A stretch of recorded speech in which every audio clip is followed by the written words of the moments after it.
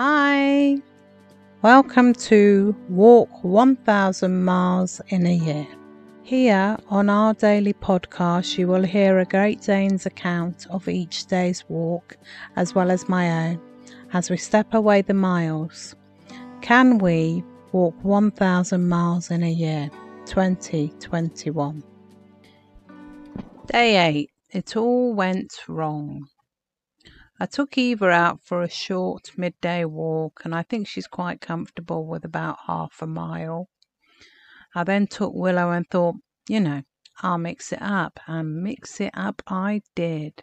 In my great wisdom, I decided to go the other way round the block, clockwise, but I wanted a few more miles, so without planning anything, I got completely lost. The 5-Weir walk is based around the River Don and around Sheffield and Tinsley Canal, and I know I don't want to be on this side of either, so Willow and I were weaving in between the industrial estates. Nearly got took out by a bike who cut the corner and didn't expect anybody to be walking there, never mind Willow. I growled at him, out loud and everything. It was a knee-jerk reaction. Hey, I'm a dog person.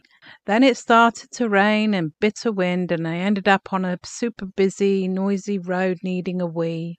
Finally, I found some familiar ground, which office blocks were overlooking, and had to go up a steep embankment for a wild wee. I know, the shame. But even the Queen wheezes, although I suspect not outside in a bush on wasteland. I walked round the back of Meadowhall and told off a teen for littering when there was a bin about 4 steps away. It is my age, I am allowed to do stuff like that. Wait till I get older. Anyway, got home, missed lunch, I'm now eating everything. Today's mileage was good. Willow and I clocked up about 4.8 miles. Willow's gone to bed and I suspect it's in a huff. I guess she's ignoring me now. Here comes Willow. Willow, tell the listeners what you thought of the walking. Mum! Like we said. Day 8. It all went wrong. I think we got lost. I wasn't even sure where we was walking, and I don't think Mum did either. We were dipping in and out of industrial parks and estates with no 5-Weir anything in sight. A bike rushed and cut the corner and Mum growled at him. I have never been so embarrassed. I think he was a little shocked, but not so much as me, as when he nearly ran us over. One of my patches nearly dropped off on an abandoned ship principle. And then we had the blistering rain and wind. It wasn't pleasant.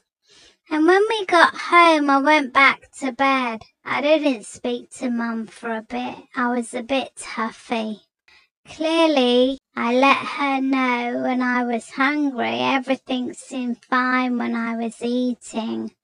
I'm also not fussy what I eat either. Apparently, I have digestion problems, and Mum says that end isn't fun when I eat anything and everything.